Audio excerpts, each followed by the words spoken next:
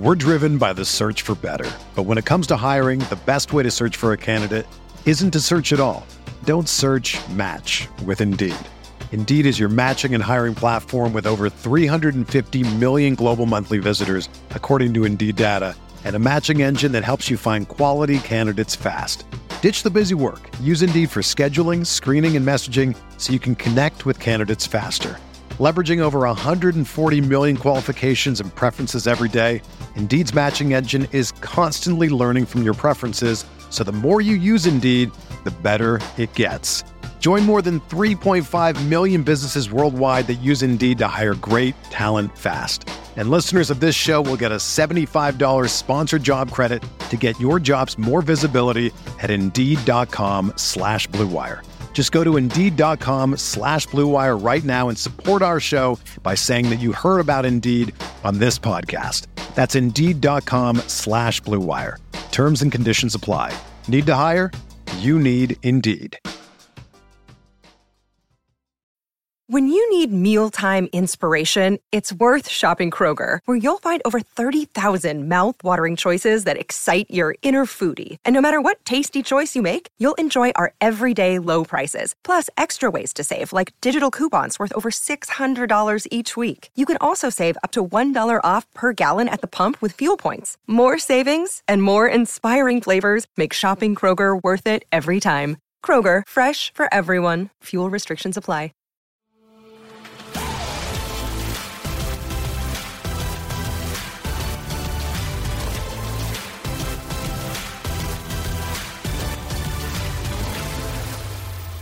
All right, we're live. Welcome to the RG DFS Tournament Takes podcast. I am your host, Chris Kirkwood, Kirk Dees, back here with my two boys for week 6.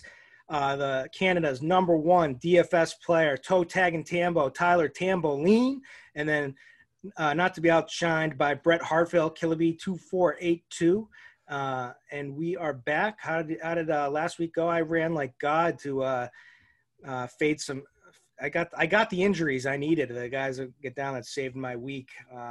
But I had a slightly profitable week. Actually had a monster. No, I wasn't going to have a monster showdown slate until that last stupid Jonnu Smith touchdown where they should have been running the ball. Cost me an extra 10 grand. I had a good slate, but that I had a good week overall. How'd you guys do? I'm fired up today.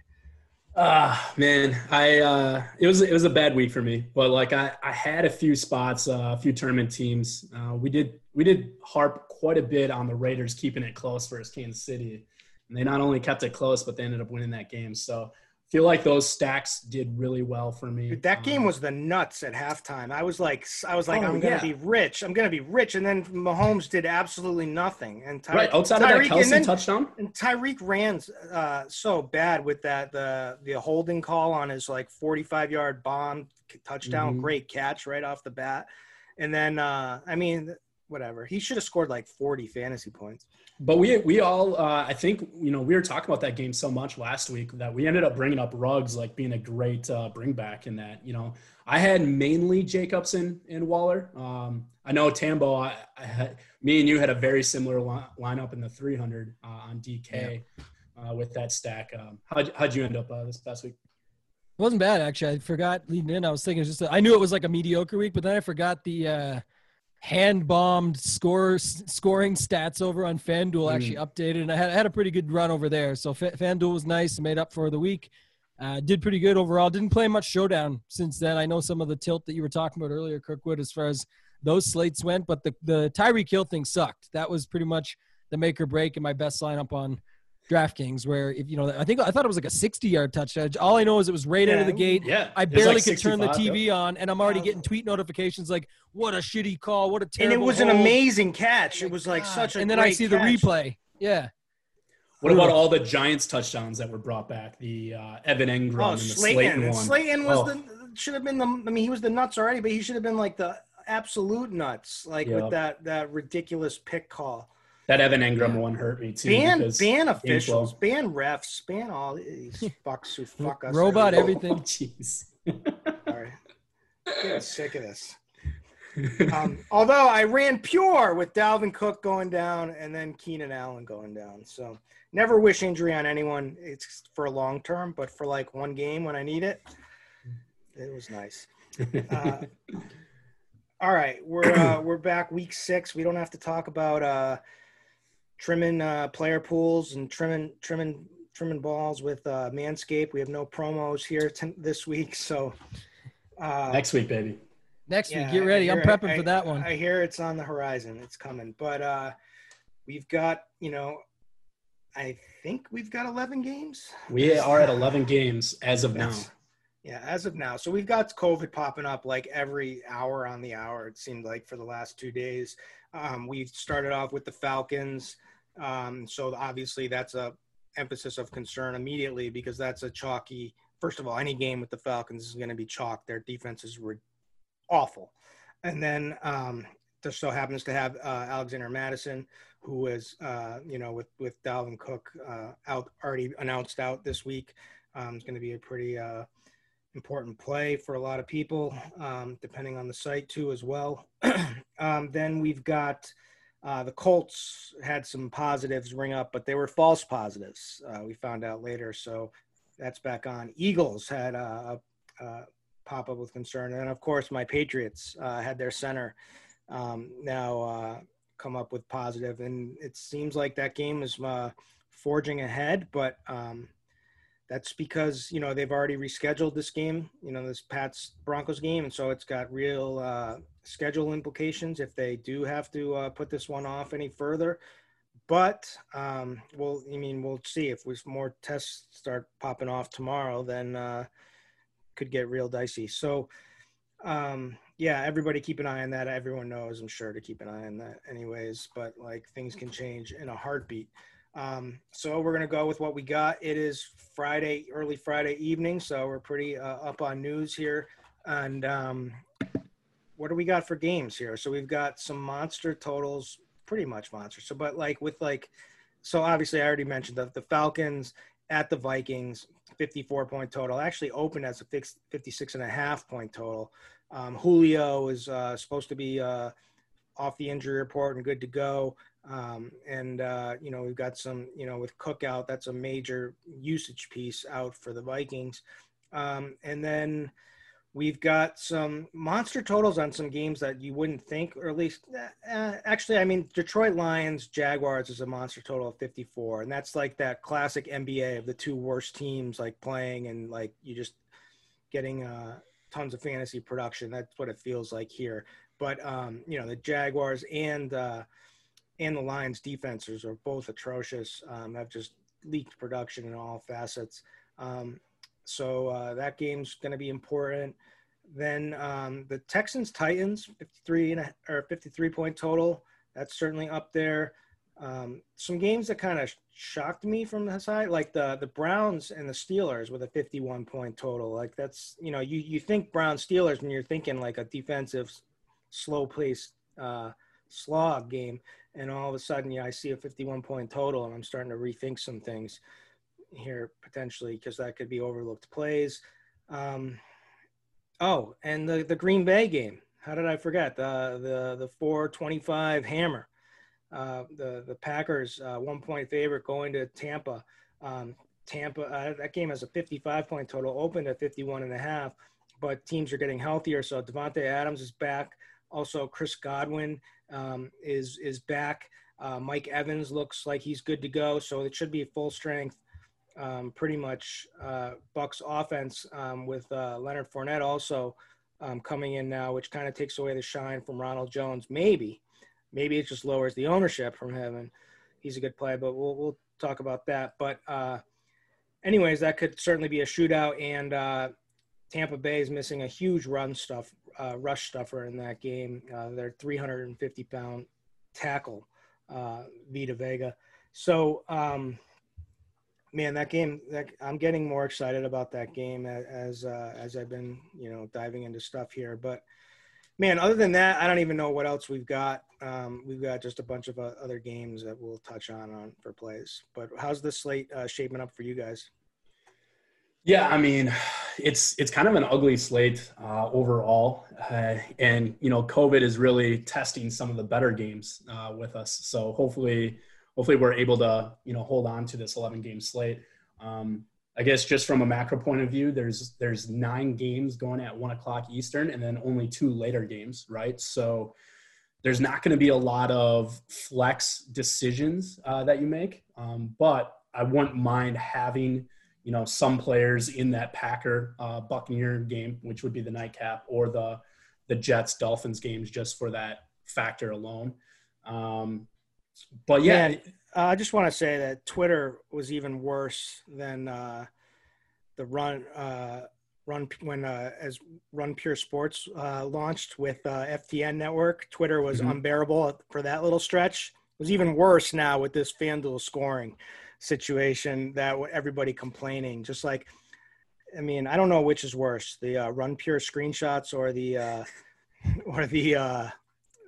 complaining about FanDuel. The FanDuel one was pretty funny in the beginning, and then it was just like, okay, when is FanDuel going to get their crap together? But yeah, when the contest started coming in, at least that was nice to see. I think they're still literally doing it by hand. Like, everything's a day behind, and I don't know what's going on exactly. Baseball came in late too, right? I was thinking why NASCAR took the longest, because they had to go figure out all the lap differentials and stuff. It took like 2 days. I was like, yeah, they're definitely doing it by hand. That's brutal. Yeah, so I lost my train of thought. So I like the slate. I'm going to take it up where Brett left us off, but I think it's an ugly one. It could be. I hope that all the games play, just because there's some. I don't know, the way it shapes up right now with our ownership projections. I kind of really don't like much of the chalk. Some of it I'm okay with. We'll get through it when we talk about different positions. But I really don't want to see that Minnesota Atlanta game get canceled and all these Alexander Madison owners get bailed out, because I think that, at least on DraftKings, I know he's much cheaper on other sites like Yahoo. I think lock him in, $14, you can put him in. But as far as 7,200 over on this side, I know the matchup is great. But you know what, to be honest, we talked about this a few shows ago, but sort of since the restart and with no preseason, I found that like matchup as far as running backs go, it hasn't seemed to matter as much. Like, there hasn't been like, oh, this team's the ultimate run stuffer, you can't play a guy against them. It feels like these Ds are all getting lit up in one way or the other, and some might even surprise you with some of these run funnels and pass funnel defenses that you can just see these options. So I like a lot of these running backs that have like no ownership. That's just me. Yeah, and that's something that we could also talk about too, is just, I mean, if you're using a running back in your flex, it hasn't been hitting. Like, all the chalk running backs have really been dying.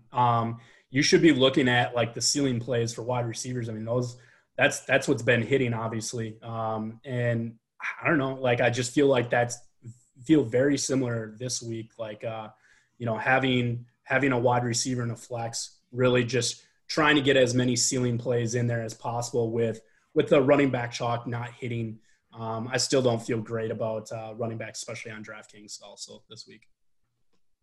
I'm not abandoning running backs in the flex position. I think it'll even out. I mean, the wide receivers always have that extra layer of like monster upside with the PPR targets. Mm-hmm. So I mean, I think they've just run well. And like you said, the chalk's busted, but I'm not going to. Right. I would say, like, in a tournament, like over 1,000-person tournament, you should be really trying to grab ceiling plays. But yeah, like in a 200 to 600-person tournament, yeah, throw in a running back in the flex. I don't mind that. But yeah, I've heard some stuff on this. The only thing I'm going to say right quick is that I think it also it's cyclical. To Kirkwood's point, there's always variance going to come around. And I know what you're saying, Brett, because the larger field, if you're already looking at people putting that many guys in their lineup, the builds are already built around 3 running backs. I get it. So that would be one way to be contrarian right out of the gate. But I think it's also in the lineup build that you're putting together. And we're talking about tournaments here all the time. So I think if you're, what's happening, and the reason you're seeing wide receivers in the flex is because game stacks are so much more prevalent and smashing, and you throw your 5th man into the game stack, it's going to be a wide receiver, and there's only 3 slots. So there you go. That's what causes that in order for you to have that build, is to get it done that way. So I don't hate the idea. I'm just saying I think you still can be careful based on the types of lineups that you're building.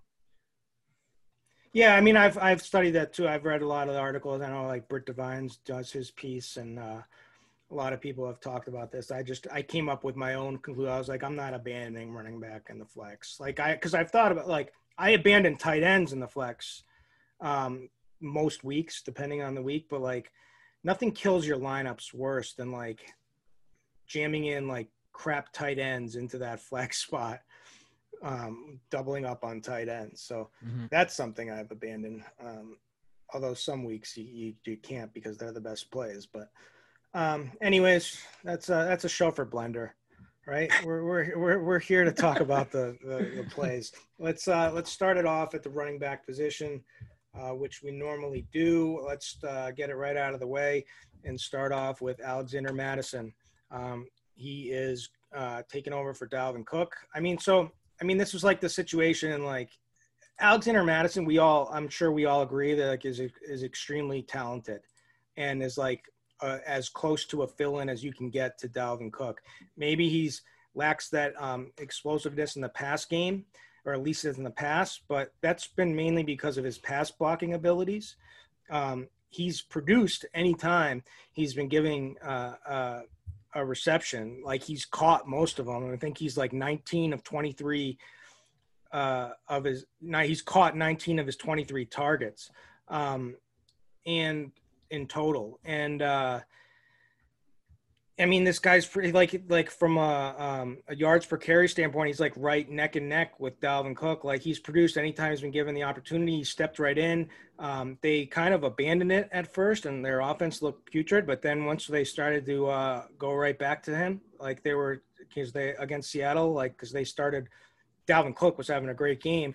And then all of a sudden he goes down, and then their offense just fell apart. But once they got him established, he ended up with 20 carries, 112 yards, 3 receptions, 24 yards. He looked awesome. So I expect him to be this all systems go with this offense. I think he's awesome. Like, so I have no problem paying $7,200 for him in this spot, because to me, I'm essentially looking at it as it's Dalvin Cook, and it's a matchup with the Falcons, who are just a terrible defense.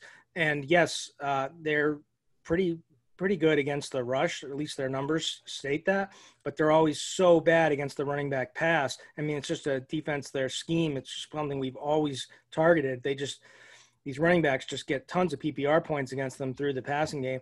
And, also it's just a lot of teams have been just passing more against them because their defense is so bad. But like, this is still a run first offense in Minnesota, and I expect him to have a pretty good day on the ground and get a bunch of targets. And I expect his touchdown equity to be extremely high in this game too. So I got no problem playing him. I like him a lot.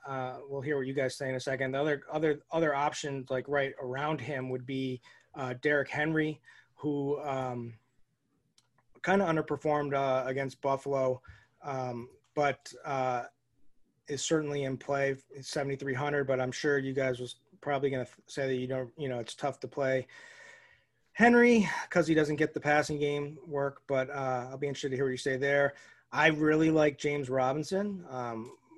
Surprise, surprise. I probably tout him every week, I think, but I love him in this spot this week. And then there's like Kareem Hunt probably fits the bill as one of those really good backs in a good situation in a bad matchup that will probably go overlooked, that I know Tambo was alluding to. But that's kind of the range to start. So what are you thinking, Brett?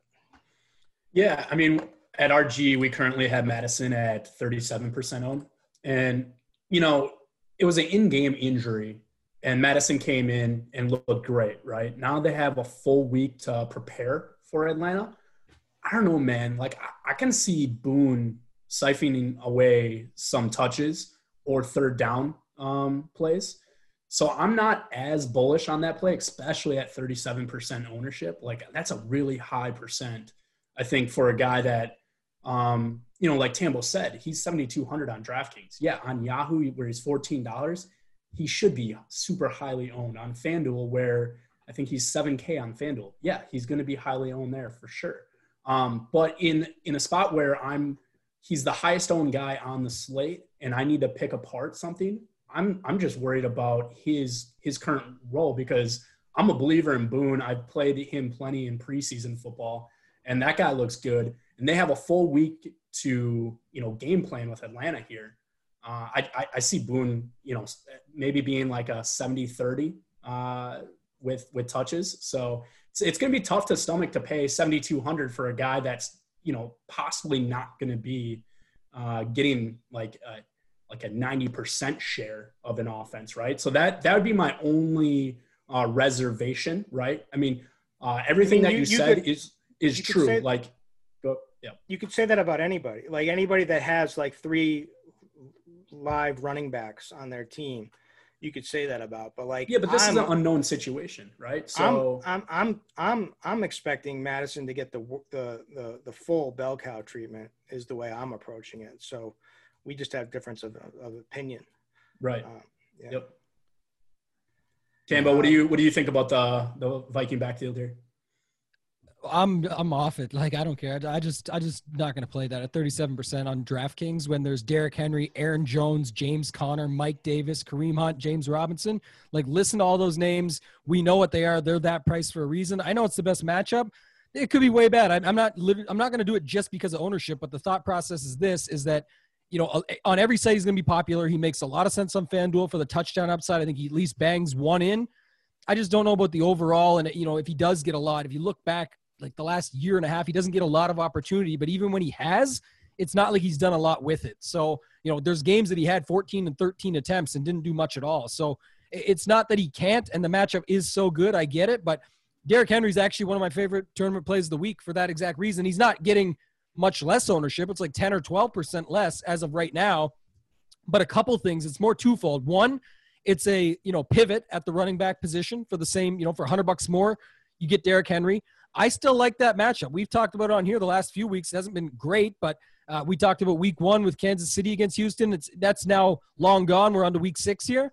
But there's been other teams that have had some upside against them or maybe some bad luck, but they still did quite a bit. And I think Derrick Henry's just a different kind of back. I don't really care that he's not getting the passing upside. And then from a leverage position, when we get to wide receiver later, guys are on, relates to quarterback, Tannehill, A.J. Brown. There's all those guys in the mix. Jonnu, after last week, that people are going to want to go to these guys, and I think you can leverage that spot. So it's kind of like a perfect storm of a pivot at the position, a leverage for the construction, and the ownership's still only 20%. I say only because, there's still 8 out of 10 lineups don't got him. So I'm fine with that. And then I'm even good on James Conner.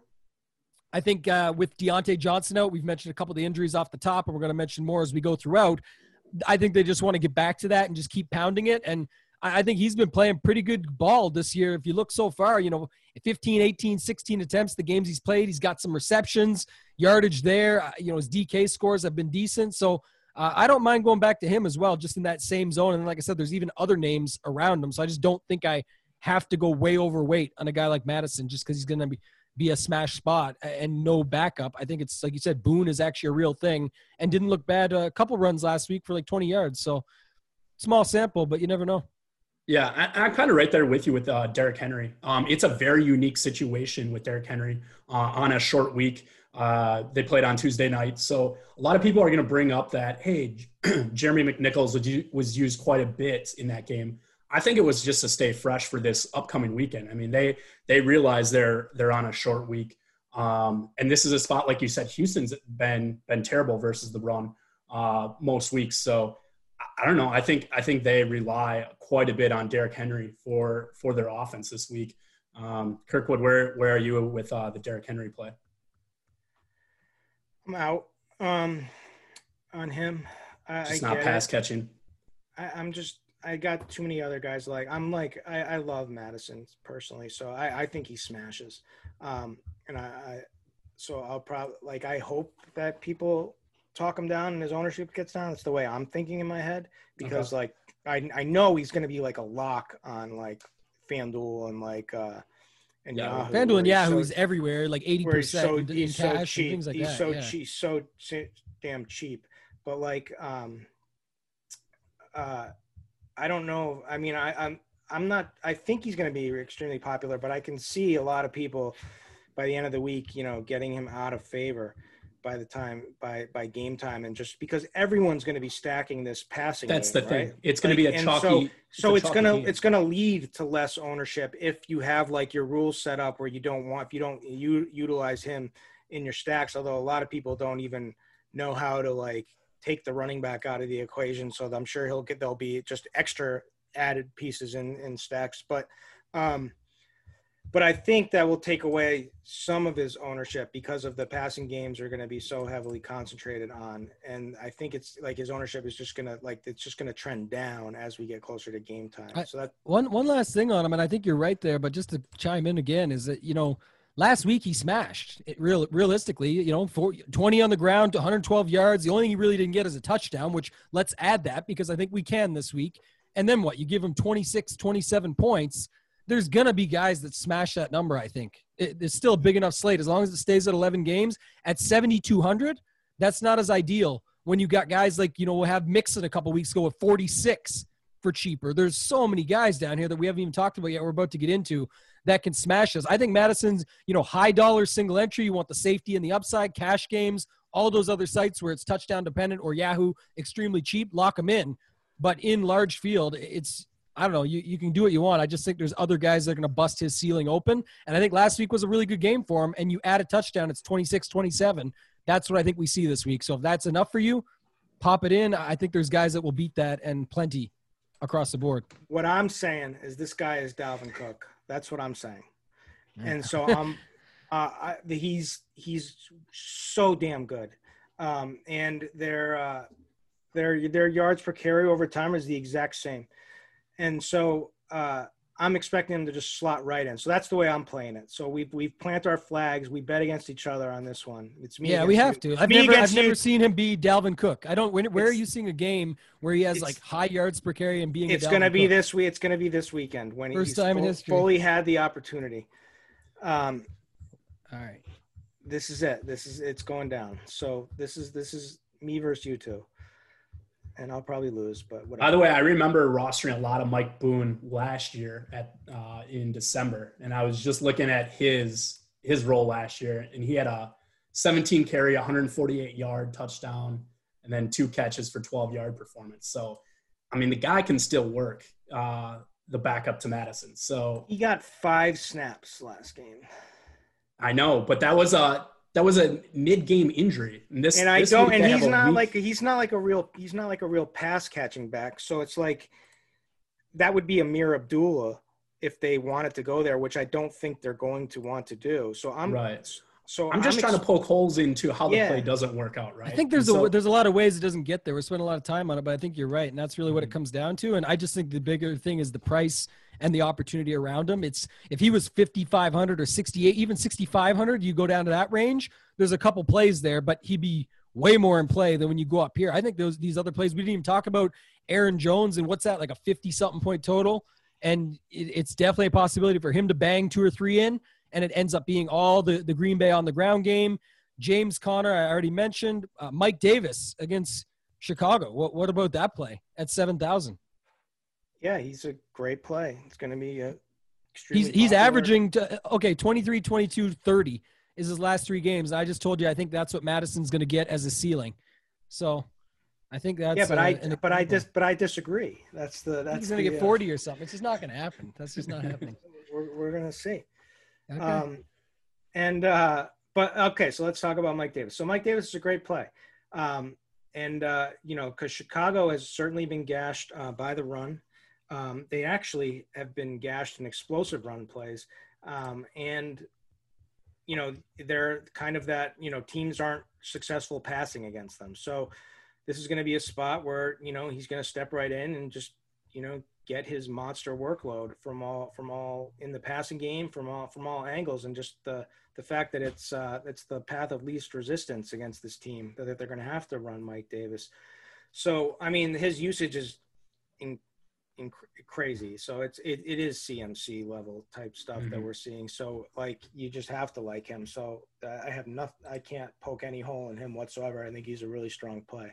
I would just say again with him to look at Reggie Bonifant if he is out again this week, because we got almost 95% of CMC last week because there was no Reggie Bonifant. But if he is active, Bonifant can definitely siphon away, right? So he did 2 weeks ago with 10 carries and 2 catches. So but that was when he was banged up. When Davis got hurt in that game, and was banged up, and then he siphoned off that touchdown. So I think it's like they want to use Davis, and they will. You get the max out of Davis, and then Bonifant will be there. It's the way that I look at that. But anyway, he's a great play. Let's talk about my boy James Robinson. So this guy's getting a elite level usage. Only Derrick Henry, CMC when he's played, Mixon, Zeke, Josh Jacobs have a higher share of team carries. I mean, this guy is the bell cow running back. He's coming off of his worst game of the season, where he rushed 13 times for 48 yards and no touchdowns against the Texans. Did, however, see the most targets he's seen so far this season with 7, since the Jags were pretty much trailing throughout. And the game was really slow in the beginning. But nonetheless, the usage is there. And now he rolls into a home matchup against the 31st ranked DVOA run defense, who can't stop anybody. The Detroit Lions, who are allowing 5.57 yards per carry, 25th in yards before contact allowed per rush. It's like anywhere I go to try to find something, this guy just screams great play coming off of a bad game where people aren't going to want to play him as much with a price that's probably too high on DraftKings.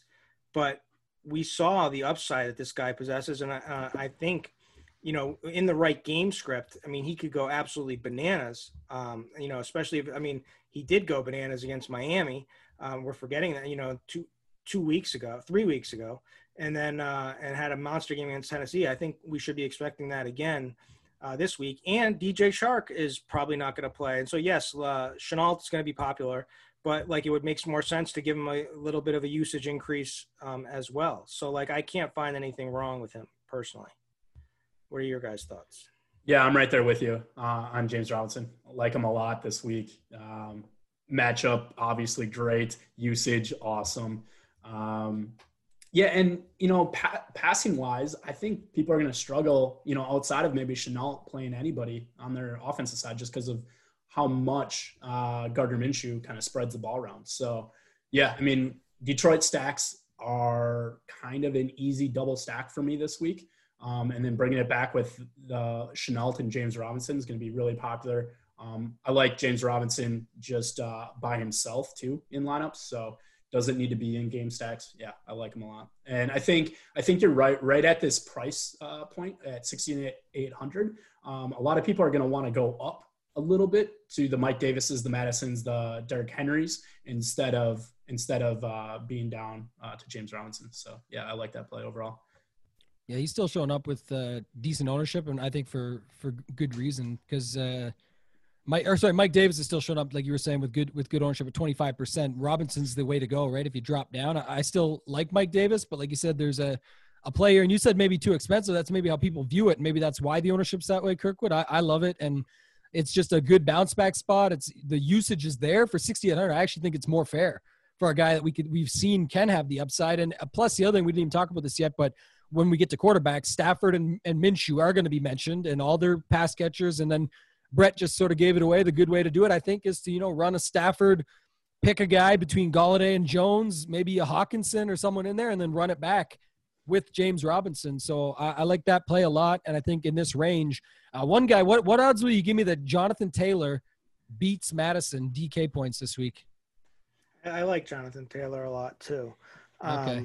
I like that one more. I think he does something this week. I think this is the spot. Indy's a team that can get it done, and he's been disappointing people as well. And if you look at the spot here, since he's got some linebackers out, got to wait on the Wilkins news. But if he's out, especially, it just adds to it even more. And at 6,400, it feels like people aren't going back. What's the thoughts you've got over here? The ownership shows around 13%. So some are in, some are out. It's creeping around that range.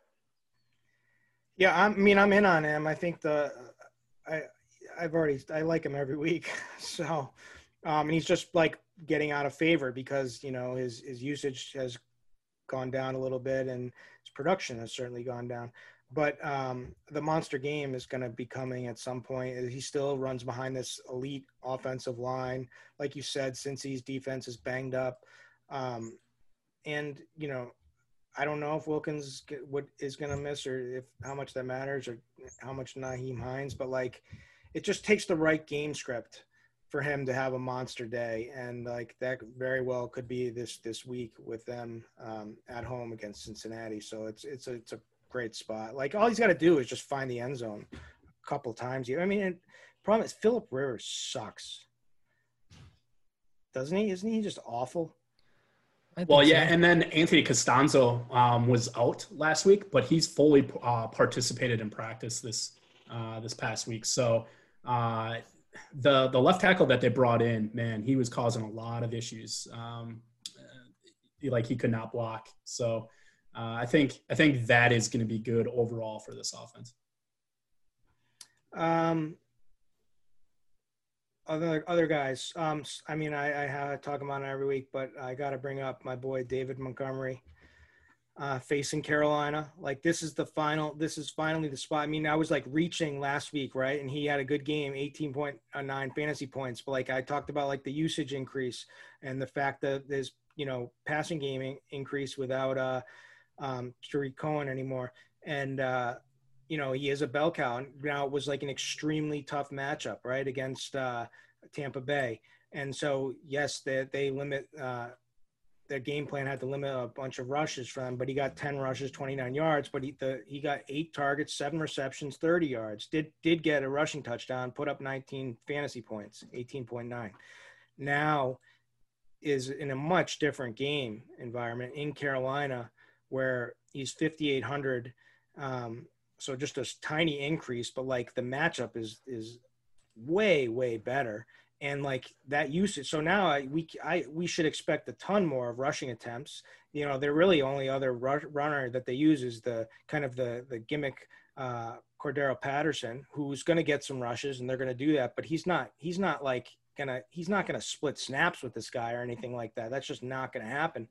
And he's just getting that passing game work. So like, he's not electric, but he's certainly good, in my opinion. And it just matters if he finds that end zone, which he did against this Tampa Bay D last week, who's phenomenal. So now it's Carolina, and he's 5,800. He's my favorite, like cheapish play. There's not much to poke holes on that play. Just the only thing I can say again is ownership is so high for him at 26.2. But yeah, I think he earns it. I mean, this Carolina defense brought Todd Gurley back to life. I couldn't believe like how many yards he was getting every single carry. He had 14 for 121 and a touch. Even caught 4 balls for 29 yards. So the only running back that has kind of failed against the Panthers was Chase Edmonds. So everybody else has kind of gotten really off versus D. So yeah, great spot. Only thing that I can break down is just ownership level being that high. So my pivot there would be like a Myles Gaskin, who I think is just in another great spot. That's the play. And it's that's like the easiest running back the defense running back correlation play of the week is the Myles Gaskin Miami Dolphins defense against the Jets. Yeah, I think the Dolphins defense though is pretty expensive. I guess not on DraftKings. They're 2,900. Yeah, on other sites they're a little bit more, but yep. So really, Howard was like a DNP, a healthy scratch last week. I'm assuming that would be the case again. Breida is not a big workload guy. So it's like Gaskin is like getting elite usage.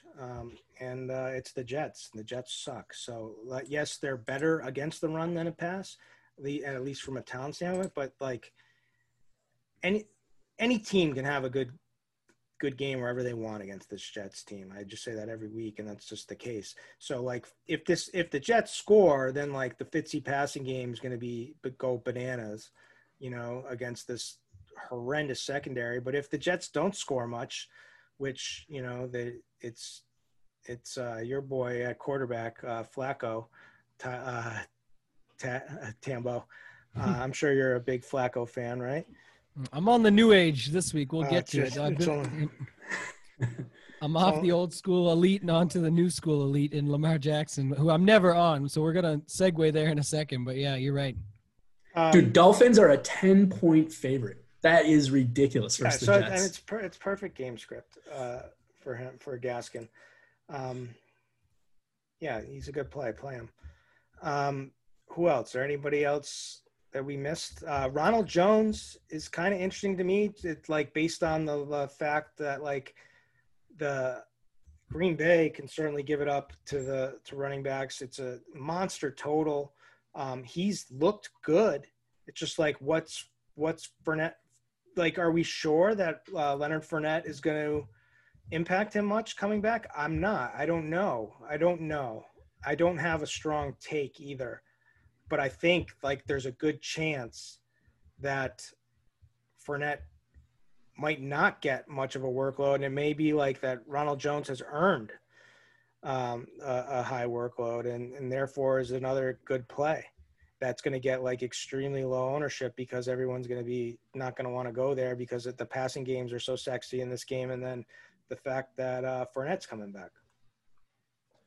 I don't know. Yeah, I'm not as high on that. I think it's like you said, only because Fournette. I did like him coming in, but with Fournette news, I think it's going to be, a little bit riskier. The one guy we didn't mention there, I only really like two more guys, so I'll hit him right now. But I like Joe Mixon.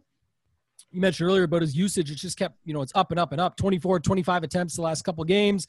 Bunch of targets in there. I think that they're going to be down. I think they'll still use him. They've been using that. He's electric when he gets the ball in his hands, and he's a guy that can break a slate, as we saw it a couple of weeks ago. It might surprise people, but in 3 of his last 9 games in the NFL, he's got over 30 DraftKings points, which might, like I said, it's not someone you think of all the time, but you might forget from last year, the big games that he can have. So I think that's good. I think, Burrow has shown trust in him last couple of games, especially, and he's put up some numbers for him. So at 6,200, I think he's an interesting play.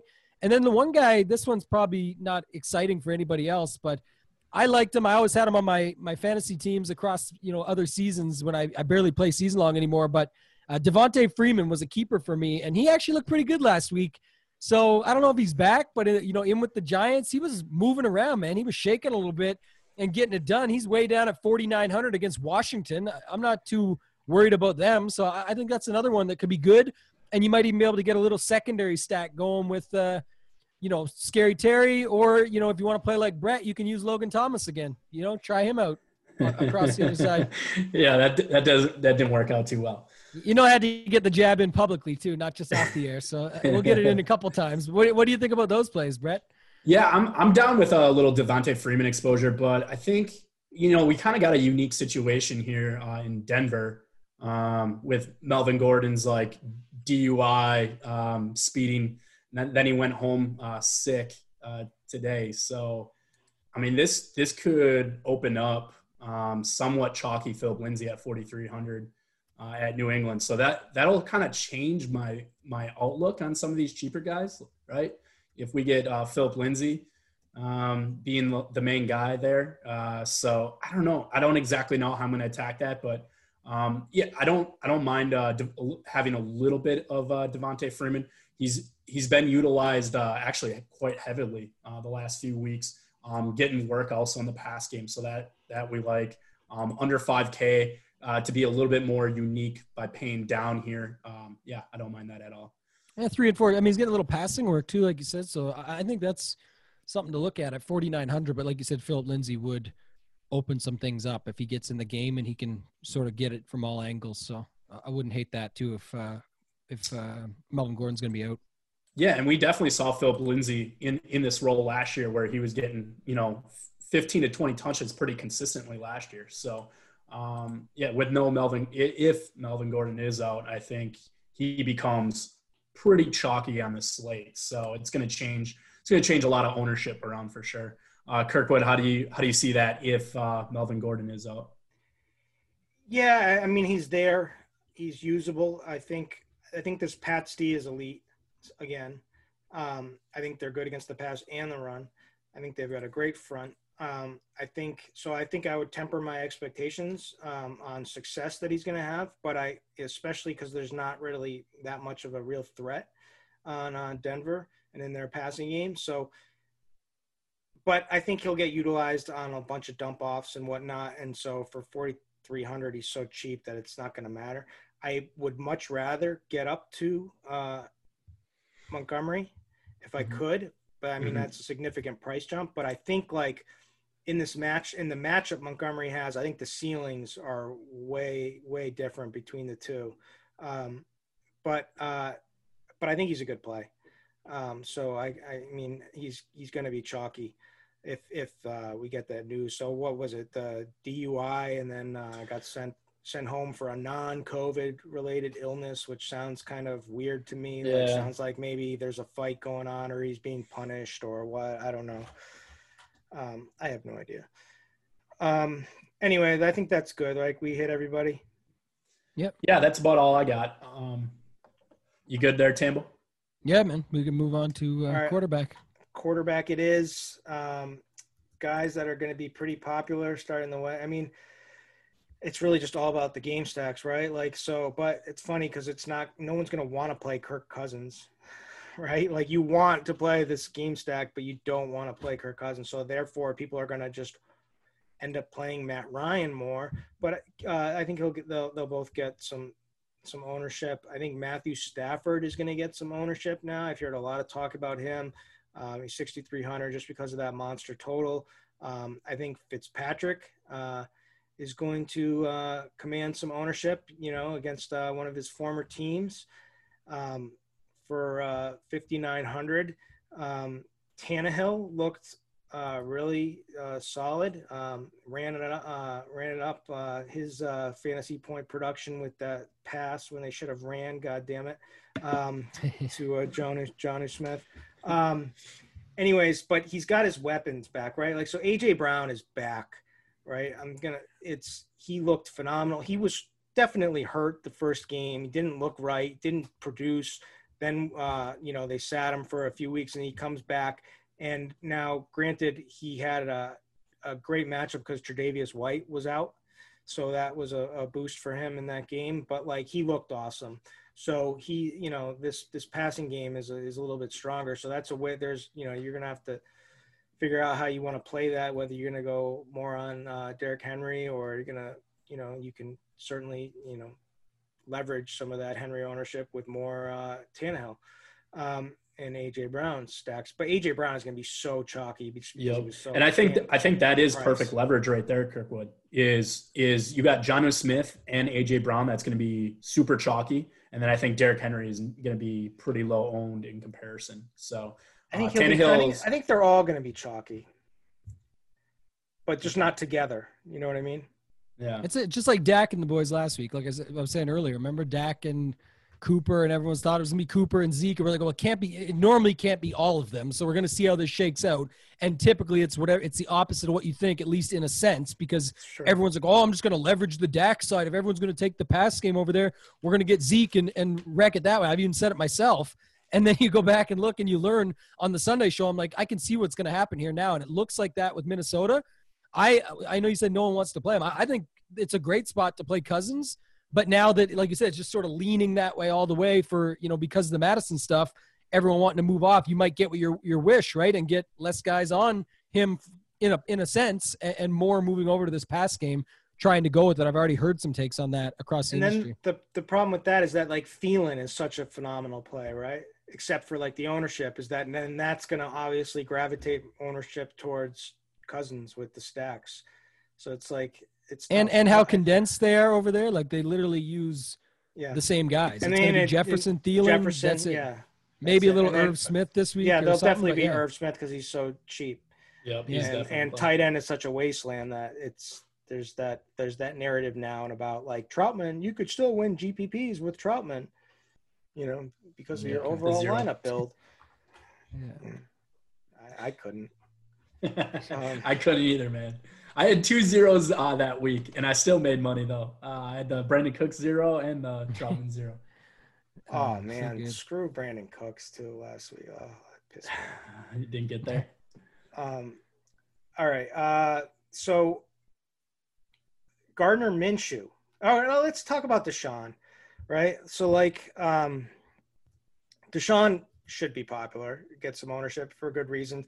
Now his price has gone up, but depending on, on Yahoo, he's dirt cheap still. Again, I don't know what he is on FanDuel, but anyways, they got him going last week, right? Like he was a struggle that first half. He looked horrible in the beginning. And then they got things going. What did they do? They did a lot more play action, right? Like they showed a willingness to open up the passing game, and they put a lot of play action. And he got 35 pass attempts, which is more than he threw against the Chiefs in a game which was slower paced and where they were in control as opposed to being from behind. So that they passed 35 attempts in a game that they didn't really need to. So if they do fall behind, or if this game starts going, I mean, there's more of a ceiling there, certainly. And then Adoree Jackson still out. Looks like he's going to be out again for the Titans, who's their only really good option in the secondary, and he's the only one who has speed that could match with Will Fuller. So I'm expecting another big game or a good game out of Will Fuller. I think Deshaun Watson should do well. The thing that we did see is that, the Tennessee plays that zone defense that really did limit the rushing attempt. They like Josh Allen didn't even run against them, which was crazy to me. Like he didn't even do it, but that's a part of that is their defensive scheme. So I wouldn't be so excited about Deshaun using his legs in this one. But I would be excited about him exploiting the matchups to Will Fuller. And now that this passing game is starting to look a little bit better with that really strong second half. So I think he's a good play. And then the other option would be Gardner Minshew, potentially in that prospective shootout with bad teams. And then the guy I really love is Cam. I'm a homer, everyone knows. But I'm getting the sense that he's getting kind of overlooked. And, with the COVID layoff, they're 10-point home favorites against this Bronco D that's just been decimated. They've been gashed via the pass. So they rank 18th in DVOA versus the pass. So I'm expecting at least some efficiency in the passing game. But they're also missing Jarrell Casey and Von Miller, of their starting front, which is so – Belichick could exploit them with design QB rushes in this game.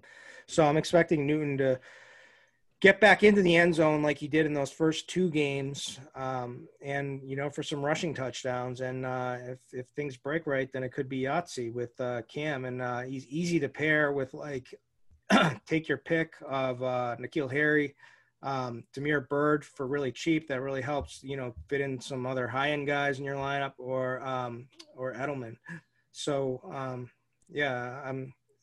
I know the Patriots like to run a lot, but I think they'll be running a lot with Cam, assuming this game plays. But those are kind of like the guys that I like at this point. And then I'll let Tambo give me his thoughts on these guys, and then he can tell us all about Lamar. I'll cut Brett off first for one time here, just because I think it's a good time to cut in. And I think it's interesting, like you said, that, the couple things. One is the ownership is looking like it's going to be pretty spaced out. But if you look at, who it's showing on right now, it's going to be guys like Ryan Fitzpatrick, Matt Stafford, Ryan Tannehill. So if that excites you, I mean, it does. I like the stacks with them. I'm going to play 150 lineups at least. So I'm going to have them in my pool because it's the cheap quarterbacks, always been the thing. You get the high upside, build your stacks. But I do think the interesting point on this slate is that, no one's really on Lamar, Rodgers, Deshaun Watson. Just use those three at the top. They have a little bit, but not really enough to talk about. And with no Mahomes, no Russ, no Dak because the injury, RIP Dak, all these big time quarterbacks that are off this slate that we're used to having. The issue is here, I think, is you could have Lamar, Aaron Rodgers, or Deshaun just blow away this quarterback position and score 5-10 more than anybody in range and really crush. And of those guys I mentioned that are chalk, you could absolutely see those guys failing and coming down with it and not putting up anything. And then that just changes the whole concept because you've got all these builds that are built around those quarterbacks and stacks, and you've got all these guys at the top just smashing. And it'll be the same at tight end this week when we get there, but you're missing all the other guys besides Mark Andrews. So that's why I like Lamar Jackson for once, and I'm not normally on him. I also think this could be an opportunity where he gets to running the ball. We haven't seen it. I don't know if it was because the injury. Nobody does last week where he was coming back off that slight knee injury and they were just having him take a little bit, less opportunities. Obviously, he's trended down 16, 9, 7, and 2. Not sure why, but this would be a spot where I think you could see it. The only thing I think Philly has is that a little bit in the front. They have nothing in the secondary, so he's either going to scramble on them and get loose, or he's going to be chucking bombs to Brown, whoever else, and Andrews. I think it's still pretty condensed there, though, with Andrews and Brown. So I like Lamar this week, but I also like Rodgers and Deshaun, who you mentioned at the top. Yeah, and I kind of agree with you. I mean, there's 3 quarterbacks to me that have a ceiling above everybody else, and that's Lamar, Deshaun Watson, and Cam Newton. And I know Kirkwood brought this up that I think a lot of people aren't talking about New England because of their bye week last week, their COVID bye week. So it feels pretty good to get me some Cam Newton and some Damiere Byrd. I was super impressed with Damiere Byrd the week before. Had a lot of air yards, good target share here. I don't know. I feel really good about that combo. And then, you can bring it back with obviously it matters with the running back situation, but I feel pretty confident in like Phil Lindsay, obviously, if Melvin Gordon's out, or, bringing it back with the rookie there, I think Jerry Jeudy. So, yeah, I don't know. It's kind of a unique stack, especially with everybody kind of going to a couple teams here with the Atlanta, Minnesota standing out and the Detroit, Jacksonville game standing out. So it's one of the stacks that I kind of made before we went on the show here. So, but yeah, I kind of looking at just ceilings of these quarterbacks. The 3 running quarterbacks really stick out the most. And I think what we just needed to take in to play last week was that, hey, Lamar Jackson sat out a practice, right, because of his knee. So that maybe it was a lot worse than what we initially thought. He has not sat out any practice this week. So, and he's been hearing it in the media, like, hey, you only ran it twice. What's going on? And he's been basically saying, hey, there's nothing wrong with the offense. They won. I feel like he might come out and try and prove something here with his legs. So I don't know. I feel like a pretty good spot here to invest in Lamar, even though he's burned people for the last 5 weeks. I'm going to touch on your Jeudy take. Yeah. I agree. Jonathan Jones is like the one vulnerable spot on the Patriots defense. They've been gashed in the slot, and Jeudy is, their slot guy. And also, with Drew Lock back, they're, more competent in the passing game. I know Siege is a big Drew Lock fan, so it's got to get you excited. Oh boy! Whenever you hear an analyst, usually likes those backup quarterbacks, though. So I like that. Lamar, I have a take on too. So here's the thing: I'm concerned, right? I played him last week again. I'm concerned because of the knee, and just concerned. But I don't know how much of it has to do with his knee actually being injured, or it's just the way that these games have been game scripted out. His defense is too damn good. That's been the problem. That's definitely an issue. Yeah. They scored that pick 6 or whatever last week, and it just like the game was over. And it's like and Cincinnati could do nothing. So they didn't have to do anything but to just hand the ball off. In the first half, he was connecting with Marquise Brown.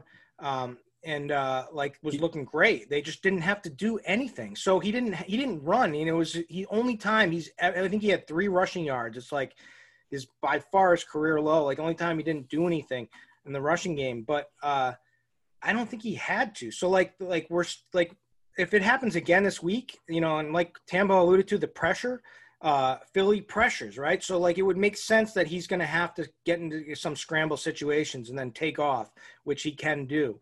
So we'll see. I think we'll get a good feeling this week. But again, this could be another spot where Baltimore just does whatever they want against Philly. And Philly is just, there's with so many injuries on that team, like on the offensive and defensive end, like who knows, maybe we don't get the script, but I think it's there. And so I'm not like discounting the rushing upside yet. And so I think like that's a good way to leverage in GPPs because it still could very easily be there. We just haven't gotten the right game script for it. Yeah, and if I was gonna pair him up with a pass catcher, I would definitely side with Mark Andrews this week because Marquise Brown's gonna get Darius Slay shadow, so should give you a little bit more opportunity for Andrews here. Yep. And Andrews should be pretty low owned, I think, with how this slate is shaping up. So just looking at ownerships. I don't know if he's gonna because he's like so. The problem with him is that like. He's going to get talked about because the matchup is really good. Philly's just been gashed by. I mean, all you got to do is look at George Kittle's game against that's going to skew. I guess no Kittle, Kelsey. That's going to skew the numbers. So the numbers are going to look ridiculous against everyone. So everyone's going to tout that. And so, but for good reason. But then you also get the Darius Slay piece, right? Like that just makes sense. So like Marquise Brown is like their clear number one wide receiver who's probably going to be somewhat limited in this game. It's just a path of least resistance would be to Andrews. And right. So, and there's no good high upside tight ends, right? Like Zach Ertz looks dusty. Jonnu Smith, sure, but there's so many options in that game. But people are still going with the cheap guys. That's what I think you're going there, but you got Irv Smith, Trey Burton, TJ Hawkinson for the Stafford stacks, Gesicki for the Fitzpatrick stacks. It's like people are moving around, and that's what I was trying to say. When you go Lamar, the play is Andrews for sure. If you want to just take a shot and say, Slade might not be able to do it against a guy like Hollywood, try him out and run a triple stack. But you don't need a triple stack with Lamar. He could run 2 in, not even get it going on the ground, but just run 2 in at the line and hit Andrews for 1 or 2, and that's their game. And those two just crush. And again, that's going to set your lineup far apart from where everybody else is at. And we did talk a lot about some of these value running backs. So I actually think there's some builds out there that are nice for tournaments that most people won't be on that or not on it enough. I like Andrews. I think you guys are definitely right. I think Mark Andrews is the stack with Lamar. And I just think that Andrews is going to get a little bit more ownership by the time Sunday comes, but maybe I'm wrong. Yeah. No, I think you're right. Probably will get a little more, but it's funny. Yeah, it's like, but I don't care. 12%. Who cares? I don't give a shit about it. And if he breaks the slate, what's 12%? You know what? Like this, he crushes. Ownership doesn't really matter. It's about correlating your lineups for the upside. And having like a low. All you need is one like semi low owned guy in a lineup to like make it unique with some good correlation. It's like it's overplayed. So. I mean, there's like a million ways to do it. You know what I mean? So I'm not worried. I'm not worried about this is going to be the lowest we've gotten Lamar Jackson in ages, the lowest. And we've got an easy pairing with him. So I like it. All right. What else where are we at? We had, we still at quarterback? Wide receiver. Do we have any quarterback plays we didn't mention? Tom Brady? No. Noodle arm? My boy? No. I mean, I actually don't have any more, to be honest. His weapons are back. It's tough to grab a quarterback in that game, right? I mean, there's only 2 late games to invest in. But, I mean, if you go Rodgers, Devontae Adams, or Rodgers, however you're going to stack that, I mean, Rodgers at 7,500, that just seems way less than optimal. Dude, Brady is so pissed after last week, after for missing that, not knowing what down it is. And he's got Evans back. Evans is not injured and should be fine to play, but Godwin's back. I expect him to do well. I do like your Aaron Rodgers call too, because it's like. But I think it's Rodgers. Yeah. His price though at 7,500. I mean, for him to break a slate, he's going to have to put up he's going to have to put up a Lamar Jackson number. And can he do that without running the ball? I don't think so. Well, he's got 2 34-point games out of DK points out of 4, and people have been paying more for Lamar or similar to hope for that and not getting it. So why not try it? Why not play? And also, what's the real upside on all these guys that we're talking about? We're starting off the show. We're talking about Matt Stafford. Ryan Fitzpatrick, Ryan Tannehill, like all these guys have such a wide range of outcome, right? Like they have like they could all bust like or underwhelm certainly. And like we don't have like we're not talking about like Josh Allen, Kyler Murray all in these nut spots, right? Like so It could very well be the week to pay up for like an Aaron Rodgers and have him throw for 400 yards passing or close to with his Devontae Adams or Tanyan or whoever the hell you want to throw with him. And and the same thing could be for Brady, who could Mike Evans has a good, I forgot who's out, but the tallest guy in the secondary is out for the Packers. Yeah. King, I think it is. Okay. Kevin King. I think so. I can't remember. But anyways, but like Brady certainly has connected with Godwin, but he's certainly developed a connection with Evans right now. And like Godwin's going to steal some of that thunder away. So like it could be like a Brady Evans week because exploiting that height differential. I don't know, but like he's going to be up. He's going to want to he's going to try to like bury Aaron Rodgers. Like this is like that. This game could be bananas, to be honest with you. Yeah, I mean the game has like been bet up hard. It opened at 51.5. It's at 55 right now. So and Tampa Bay has been stuffing the run since for the last year and a half. So if the Packers get off, they're probably gonna have to get off through the air. Or I'd see Aaron Jones having more success by catching the ball here versus Tampa Bay than running the ball. Yeah, they're really good against run. They are missing that guy that I mentioned, Vita Vega. Sure. Who's like center. He's just a monster. He just takes up so much space you can't get around him.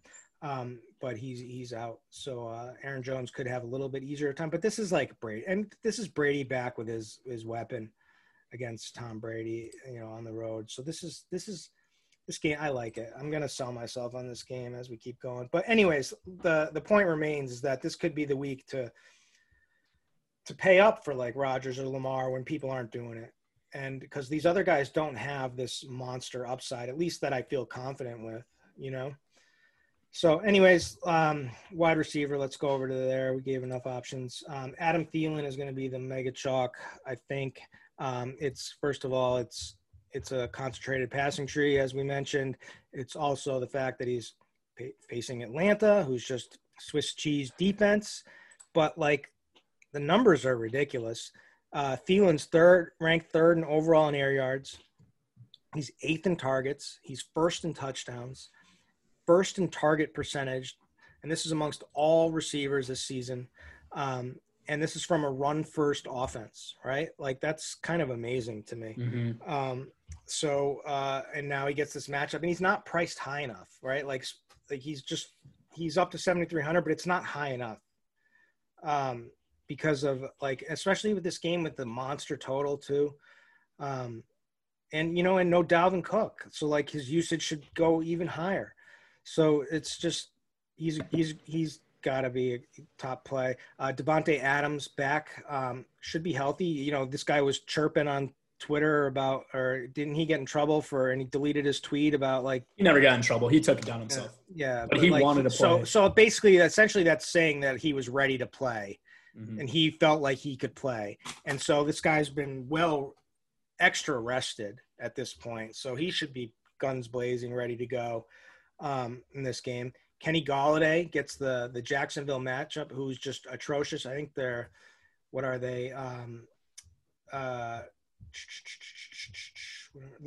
32nd, dead last in DVOA against the pass, Jacksonville.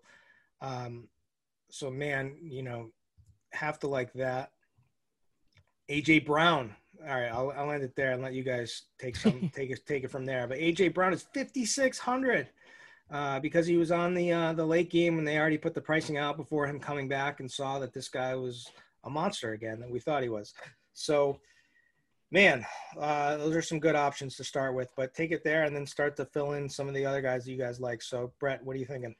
Yeah, I feel like this week is somewhat similar to last week where I thought DeAndre Hopkins was easily the best tournament play last week. And he ended up getting there. He wasn't He was in a great play, actually, until their last drive. I think he had like 65 yards and a touchdown in the last drive, but ended up getting there. I think this week, Davante Adams is a phenomenal play. Just looking at ownership and what I expect him to do versus Tampa Bay. Kind of already said, like, it's going to be tough for me to stomach playing Aaron Rodgers at 7,500, but I think I can grab a lot of the offense production of Rodgers, at least through the air with Davante. So I'm going to have quite a bit of Davante this week.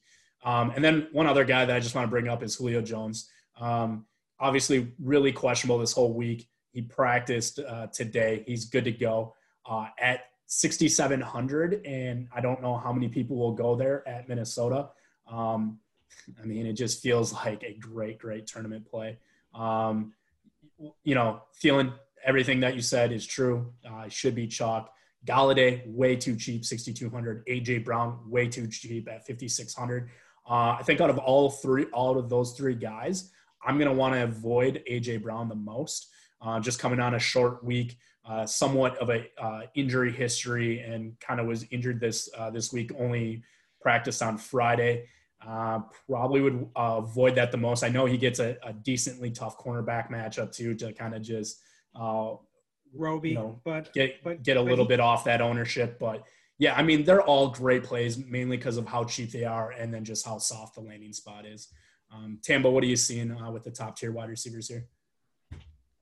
Yeah, Adams is sort of the reason. It's kind of like the Lamar thing, right? You're not going to have all these guys in the same lineup. But what I mentioned with Lamar and Andrews, and you're just changing your construction versus the field, you're doing the same thing the minute you go pay that much for Rodgers and then pop in the 8K wide receiver. But again, it's Davante Adams. I think Kirkwood brings up a good point. It's a little bit of narrative street, but I think it's pretty much facts. When guys are, get a little angry about stuff like that, especially an alpha top tier wide receiver one like Davante Adams, it's like, come on, I'm tired of watching MVS and these guys go out and catch Bob Tonyan catch a bunch of balls. It's their teammate. Don't get me wrong. They're happy, but it's time to get back to, doing business here. And I like Davante Adams for sure. Automatically changes your structure, essentially just the way it builds. I think he's an interesting play. I like Ridley on the other side of that game, that Atlanta-Minnesota game. Again, I've already heard people talking about the Wizard of Oz again. I never tried Zacchaeus or whatever the heck his name is down there. I don't care. I mean, he should, if he follows the Brandon Cooks pattern, then he goes off again. No, but I think he was basically just the backup to Julio. I don't think he was just a shit play, and he just sucks. That's what I'm trying to say. All these scouts who freaking made me feel like I had to play him in cash when I knew it was an awful play. Yeah. No good. Blame it on somebody, baby. It's always somebody else. Like I felt like I had to play. I hated CEH last week. Thought it was such a fish play, and then I played him in cash because I felt like I had to because everyone else was playing him. God, I'm a fish for that kind of thinking. And then I got another one up here though, just to keep it rolling, because Thielen, I think a perfect pivot and also a really nice secondary stack is to roll your Mike Davis, where you're already getting – here's what's happening. You're getting off of Madison, going to Mike Davis. Not on all your lineups, Kirkwood. You don't have to do this. I'm just saying. Okay. You can get off Madison and go to Mike Davis for like 10% less ownership. And then instead of going to Thielen, because everyone the minute they go off Madison, they're going over to that Minnesota pass game, you go for the little secondary stack and pick up Allen Robinson right across. This guy is getting all the targets, man. 16 last week, 10 the week before that, 13 the week before that, 90, 101, 123 the last three. Foles was his worst game for him, but still, I like that little play back and forth. They don't have the biggest total on the board, but if you look at last week, there was I forget which game it was now, but it wasn't the highest total that ended up just going off. And you got this spot now, Chicago, Carolina. I feel like a few of these plays could be good. So I like Allen Robinson, and then you mentioned Fuller. I think it's just a great spot, and obviously with Watson, that's the play. What are you guys doing with Cooks? I know I'm going down the board now before we do that, but what's your thoughts now? Is he off again, on again, off again? Yeah, I'm probably off of that. I like Will Fuller if I'm going Houston this week, so probably staying away from there. I think the Pittsburgh wide receiver situation we probably need to talk through because we saw Chase Claypool, another stud rookie wide receiver, go off for 4 touchdowns, and I watched that game a ton, and it was like these plays were scripted for him. So interesting spot. We already have Deontay Johnson ruled out, right? So He's only at 5,200 last week. I think he was at 41. So 1,100 price increase. But for how much he got scripted, especially in the red zone area, I mean, this guy's a beast. Like his height, speed, everything about him is amazing. The only thing that he doesn't get here is the matchup. Juju will get a really nice soft landing spot against Cleveland. So you got Chase Claypool that should see a lot of Denzel Ward, which is Cleveland's stud corner here, and Juju will be running almost all of his routes inside. So you're going to get a ridiculously, cheap amount of ownership on Juju, like probably less than 5% here. Can you do it at 6,600, Kirkwood? Who? Juju Smith? Yeah, I can do it. I think people will say I'm a fish for it. People are saying Claypool is the guy, like, but I'm not ready to crown him yet. Like, and I know Johnson's out, but like, I could do Juju, no problem. I don't think Juju's dust by any means. So I mean, it's not like Claypool's a secret anymore. You know what I mean? It's like he is going to be chalky on DraftKings, I think, at 5,200. Yeah, I mean, give me the Juju pivot all day. And whatever, if I'm wrong, I'm wrong. But another guy would be Justin Jefferson is the obvious one in the other game. You know, at least he gets like the deep ball targets. He's actually has more yardage, receiving yards than Thielen. He just doesn't have all those touchdowns and air yards and whatnot. But Jefferson's a good play. Yeah, I don't know. What else you guys got? I like the flip side. I'm still back to I don't know why I like this. It's just been coming around this week on the Carolina-Chicago game for whatever reason. I think it's the Montgomery play that I'm so with you on, that it just makes me think that if he does go to work, how much passing is going to have to go. I'm not super high on Teddy or anything. I didn't talk about that earlier, but I do think Robbie Anderson has shown just to be another solid wide receiver. He's getting a lot of work, man. 13. He's getting his most targets was actually last week. His highest yardage game was last week, highest DK scoring. So, I mean, he's coming around even more on top of the other good games that he's had. And that works. You know, I just talked about Mike Davis and Allen Robinson sort of double leveling up on, you know, what most people are going to do. But I think another one would be Robbie Anderson and Montgomery, right? One across from each other. Again, I don't love this game to necessarily game stack it, but I do like a couple pieces in it, and it can definitely be high scoring for fantasy. So I like that. And it's almost another little pivot there. If you don't want to play Kenny Golladay, you've also got, you know, Jefferson there, who you mentioned. One more guy I'll bring up is Jamison Crowder. Another guy just never going to get respect or ownership, but all he does is put up 20 DK points every week. He gets double-digit targets. Secret last week. Flacco liked him. It's more than enough to do well in your lineups. That's why I got off him too. It's because of Flacco. Keeps killing me. He does it every week. It's every week. Man.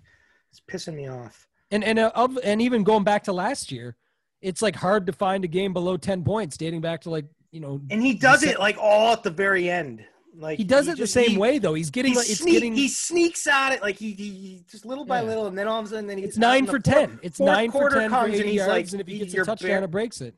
I'm buried because the guy. Well, that's the thing that we never saw before though, is just like these big play abilities, like him taking it to the house, man. Like he just looks like he's super fast, or like he's tapped into an extra gear this year. I mean, super impressive.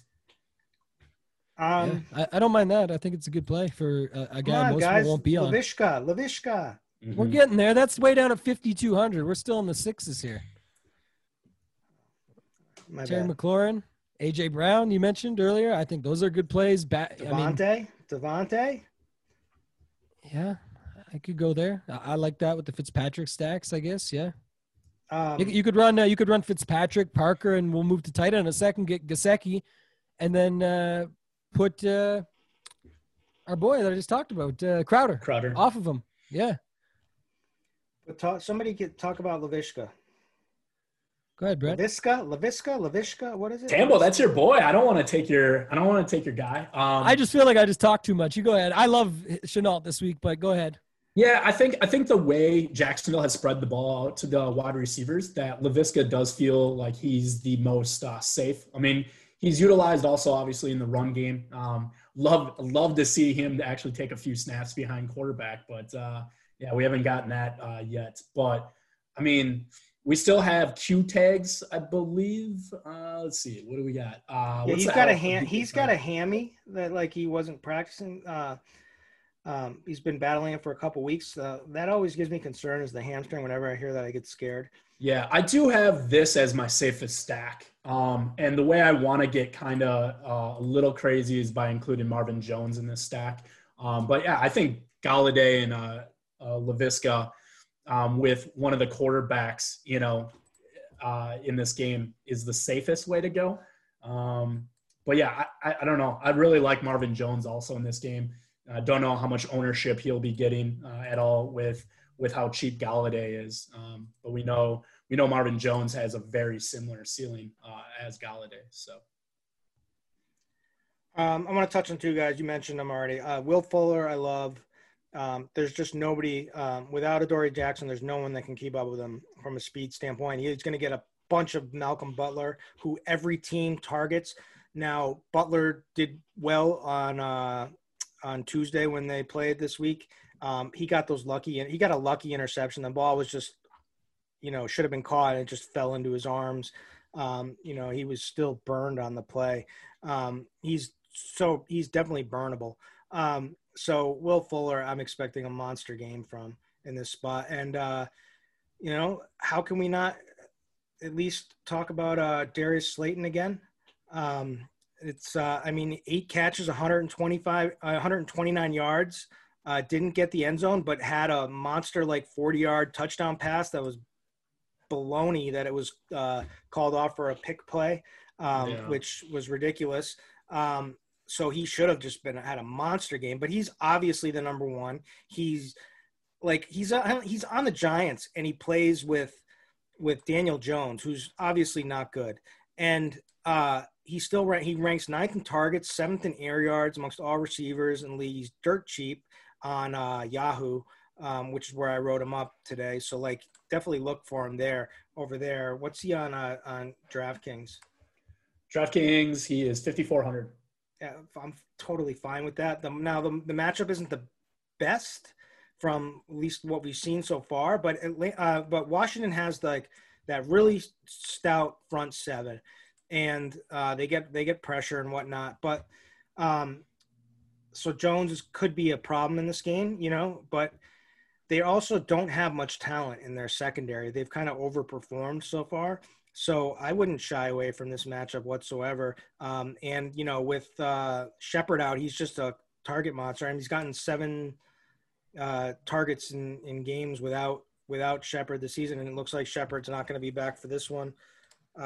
He's just a clear number one. You know what I mean? We can say he's definitely wide receiver 1 just as much as Robbie Anderson is wide receiver 1 in Carolina. Yeah. Yeah. Anyone else? Yeah, we probably should talk about this Travis Fulgham character. He looked good. You'll have Greg Ward getting manned up by Marlon Humphrey, but with these Baltimore stacks, who are we bringing it back with Philly? I mean, dude, this is the Zacchaeus play week 2. No, I mean I don't know. I granted I'm ill-informed. I'm not informed. So everybody's ruled out for Philly, right? No Deshaun, no Elshon Jeffrey. We have Greg Ward in the slot against Marlon Humphrey. Not going to some dude named Travis Fulgham goes off against the Ravens. Yeah, and then Ertz, right? I mean, when do you go back? It's like Ertz is getting all these targets, just looks terrible, just falling down. He can't do anything. Hey, he's no yards after catch. Outside of that one Miles Sanders big play, his back is just dust. He's like Gronk. He's taken a beating for years and years. Yeah. So are we just avoiding all of Philly then if you're not going to play this Fulgham? Yeah, I mean, I guess we have to run. Do we have to run somebody back? We don't have to. Do we have to run someone back in this game? This is the issue with Baltimore. I'm going to run Fulgham only because, let me tell you, I think it's a disgusting play. But how do you not, if you're Philly, as bad as they've been, go back to him for at least the targets and try and get him, 7 or 8 balls? Maybe he doesn't get 13, but he just did that for you. it's not a reward. It's we suck. We need to stick with something and try to make something work. We can't just keep doing the same thing. Let's try something out. And that's the only reason I would, consider it. And like I said, when you're running, you got that expensive Lamar Andrews for those two positions, the highest priced guy at either position. Why not run back the $4,400 cheaper guy? So I will say that. And then one quick point earlier on Laviska is I also love one more thing you didn't mention, same price as Chase Claypool, who is going to get probably a solid amount of ownership. So I like that factor as well. Not that you can't play them both. I really do like that as a little pivot there.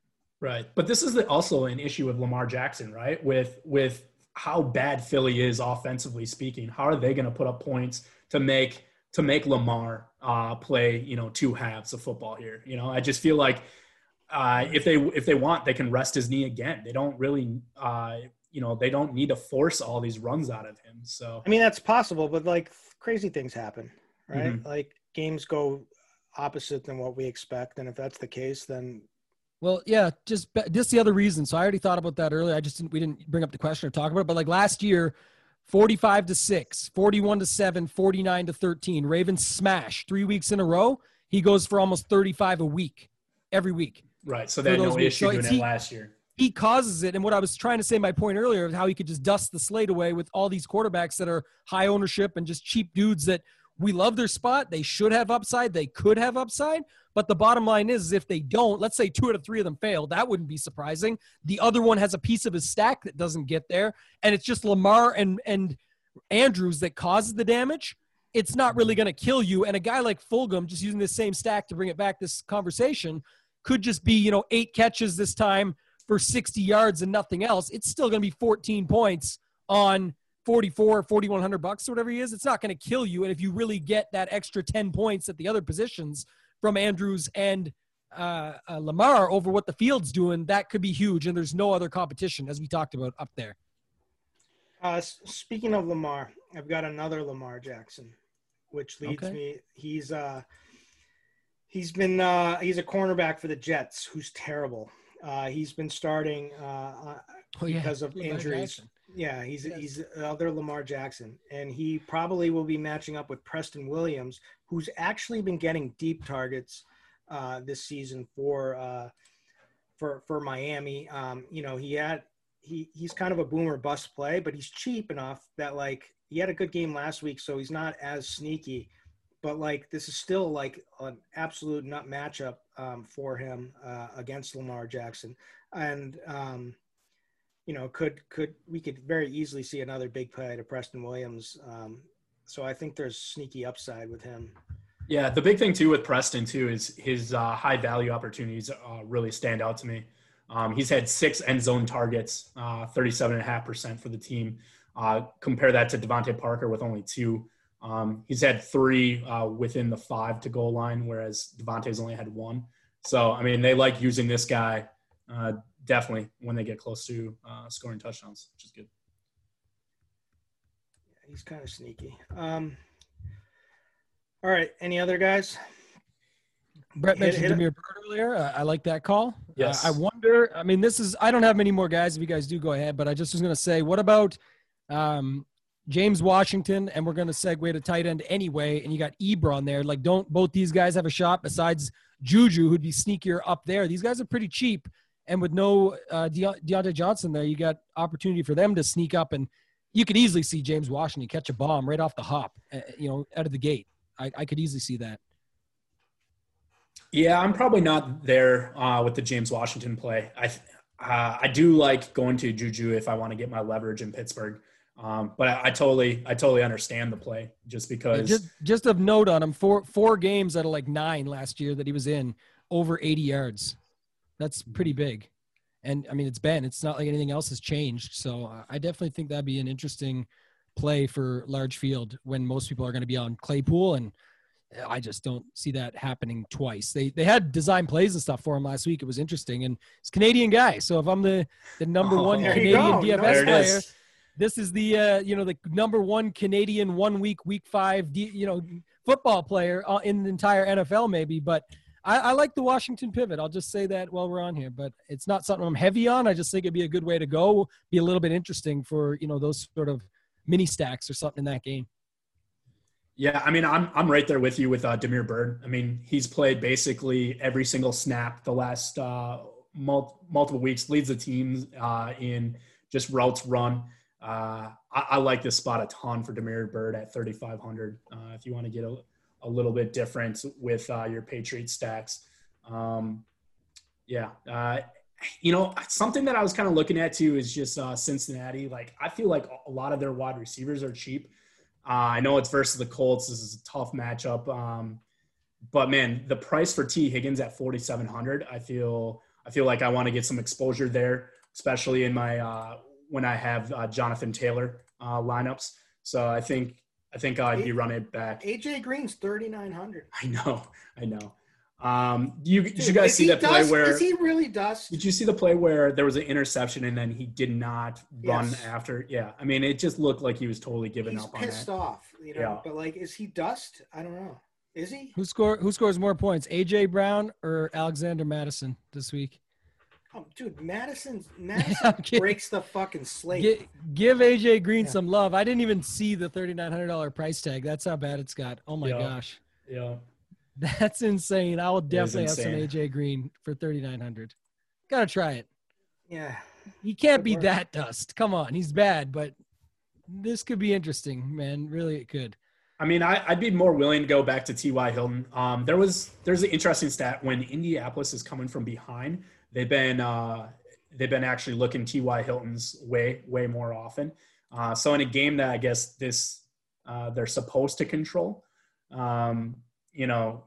it doesn't look good for T.Y. But like if you just reverse it, right? And I know Tambo like Joe Mixon. Like if Cincinnati gets up here, I could see T.Y. being at home is something that we always liked.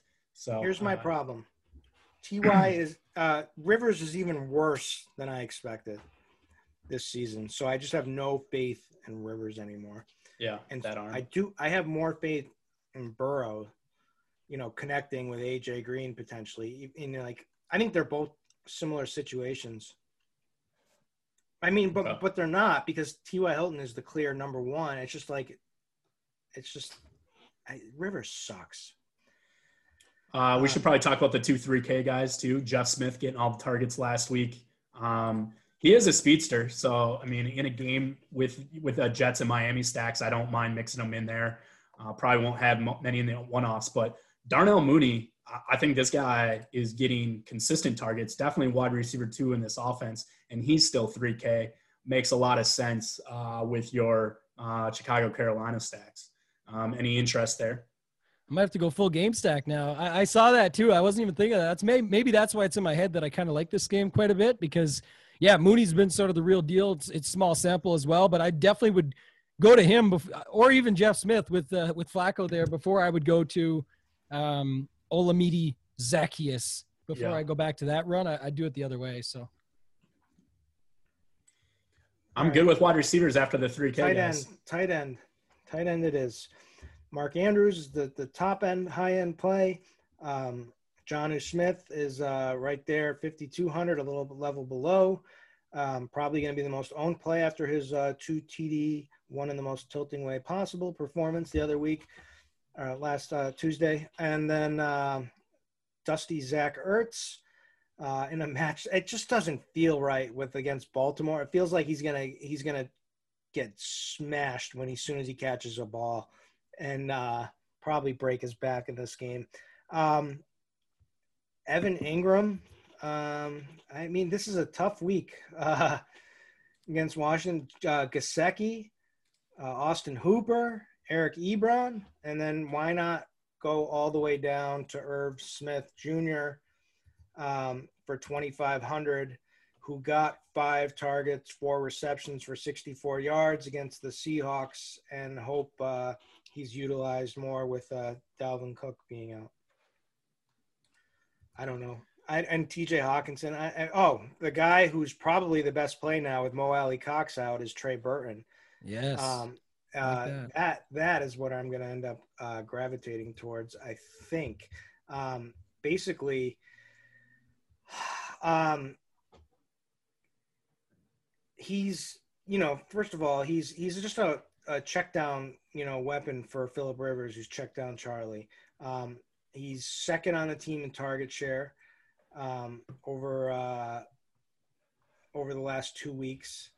And now, with Mo Alley Cox down, it's just should be all systems go.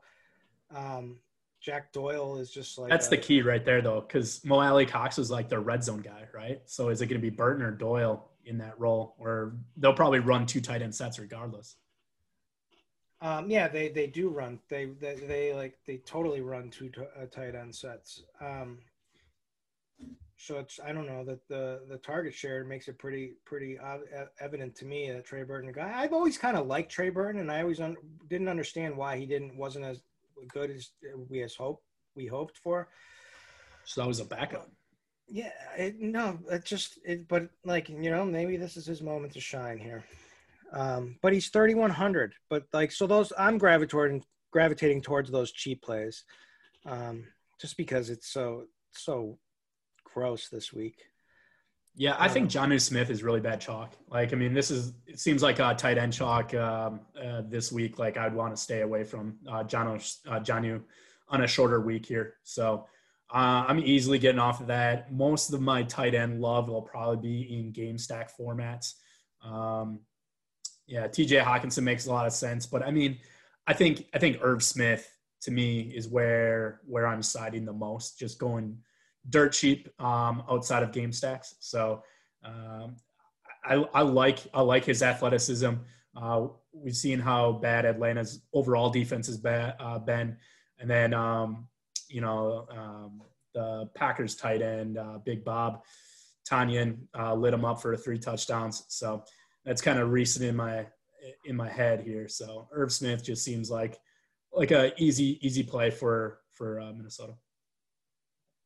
Yeah, I'm on him. I like your call on Trey Burton, Kirkwood. I do think that's a good one. You could run him as a secondary stack with AJ Green. You pick them both up for $7,000 combined, right? Use that as a way to get extremely unique, or go back to Mixon if you want to get off the AJ Green conversation here and get to a real player in Mixon. I think that's a fine play, and have Burton on the other side. So I do like that one.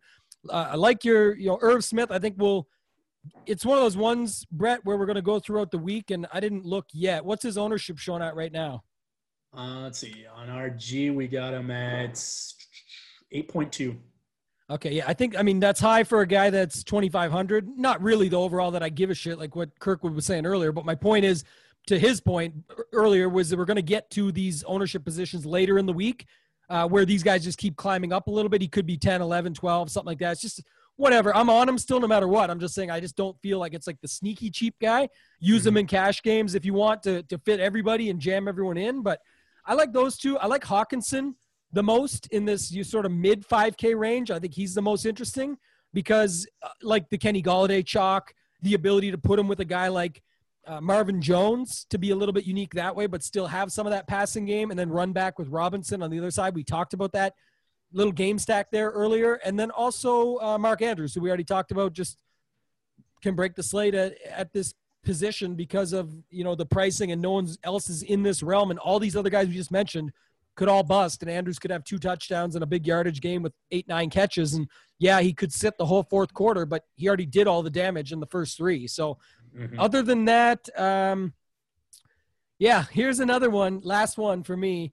And I don't know, maybe I'm stacking this game, but any love for Jimmy Graham? I know the price is sort of in a dead man zone, but last couple of weeks, 10, 5 targets, 3 touchdowns, red zone, end zone work. It's all there for him. And even with Foles last week was 3 for 5 and 33 and a touchdown. So any thoughts on Jimmy Graham at 5K straight in this game?